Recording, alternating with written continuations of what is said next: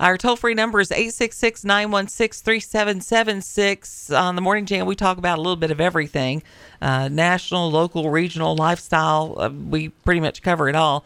This morning, we welcome in studio Marty Misjuns. He's the new councilman at Lynchburg City Council, and he is joining us this morning. Good morning, Marty. Good morning, Janet. Thanks for having me this morning. Yeah, glad you're here.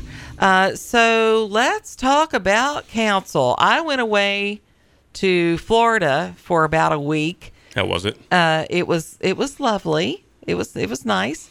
And then I came back to another city council meeting that was just a hot mess. What the heck? Why can't we all get along?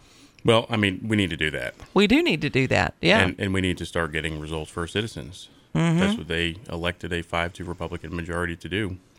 And frankly, that hasn't happened yet. It's not happening. There's been some minor wins, some pretty important wins, I think. Like? Well, we ended vaccine discrimination in the city as an employment policy.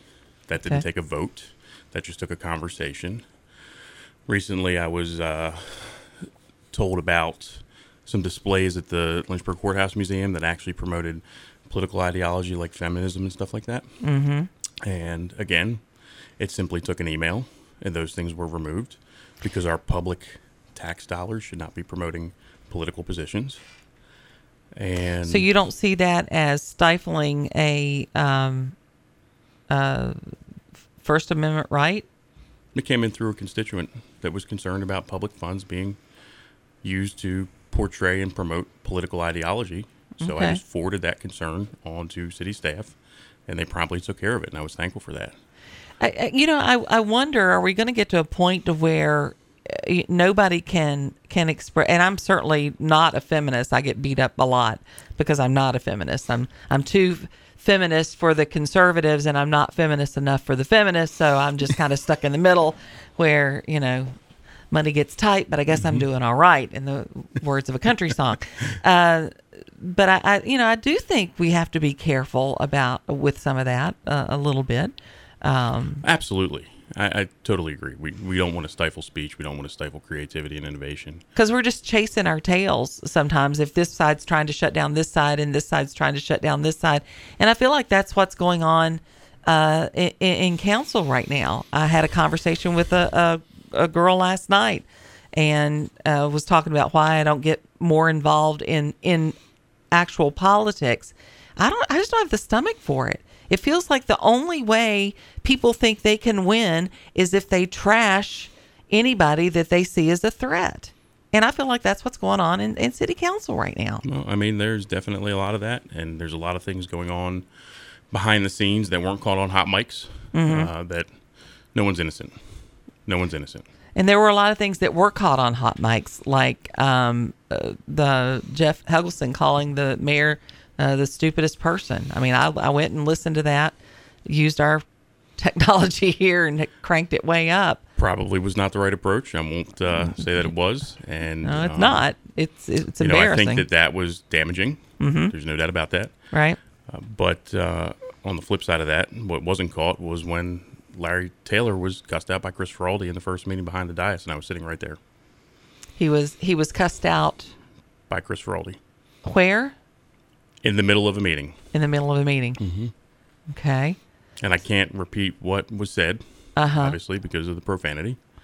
But I just don't appreciate that. And when you have one side, and we'll say Chris Feraldi's that one side, that's consistently pushing and provoking Jeff, which I would say is the other side right now.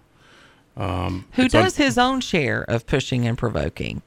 I mean, if you go back, have you gone back and looked at that video? I've been watching council meetings for many years. I've watched that video. I looked at that video. So do you find, and the thing about it is, I like everybody on council, but I also am a very blunt person.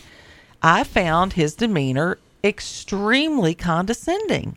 Well, I can tell you that I really certainly didn't appreciate it when the mayor bullied me to stand up over the whole thing she went on about her husband, which was highly inappropriate against the rules of procedure. And I'm not there for my own recognition. So to force me to tell me, because I wasn't standing up, when she asked the veterans in the room to stand up. I'm not there to recognize myself. I'm there for the citizens. That's who I represent. It was almost kind of humiliating for her to repeatedly tell me to stand up and then force me to stand up. And Because they were acknowledging veterans? Because they were acknowledging veterans. I'm happy to acknowledge the veterans in the crowd. I don't need that recognition. I don't need to be forced to stand up. I'm there to represent the people. It's not about me. But why would that be a hill to die on? I mean, you are. I'm not a veteran. saying that's a hill to die on. I'm just you brought up that point. I know, but I don't. I guess I don't understand why people pick certain things to stand their ground on. That seems a very benign thing. The fact is, you are a veteran, so what's the big deal? Well, if I didn't stand up, why make an issue about it? I agree with that as well. That's the point that I'm bringing up, and I think, I think what this really comes down to is that we are in the middle of a spiritual war in Lynchburg. Because right now we have 5 people who've been elected to city council that are all professing believers. And you think it's a spiritual war, or do you think it's a war of the flesh?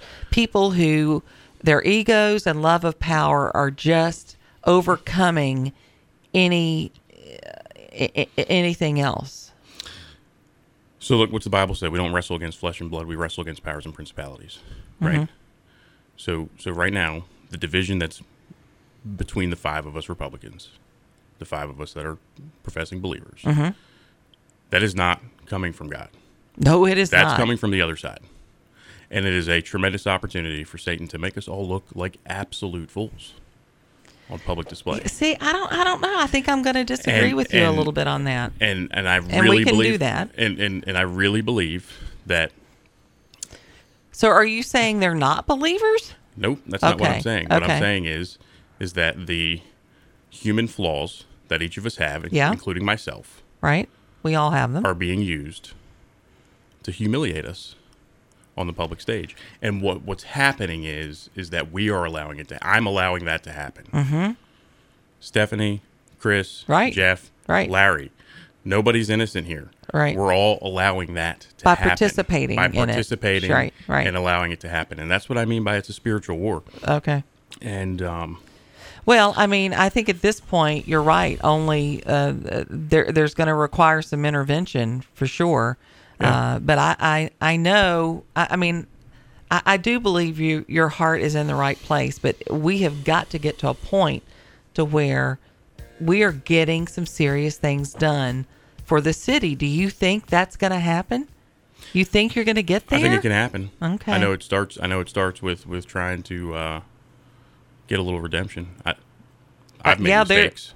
I've said things that I shouldn't have said. That you wish you hadn't said. Yeah. I've upset people that I wish I hadn't have upset, and I'm sorry for that.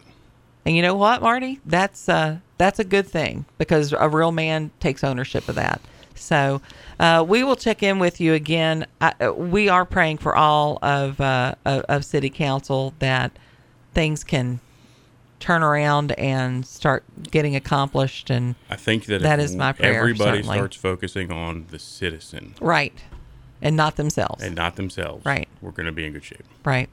Marty, thank you so much for joining us here this morning on the Morning Jam. CBS News is next. Bill Trefero coming up from the Roanoke News Desk.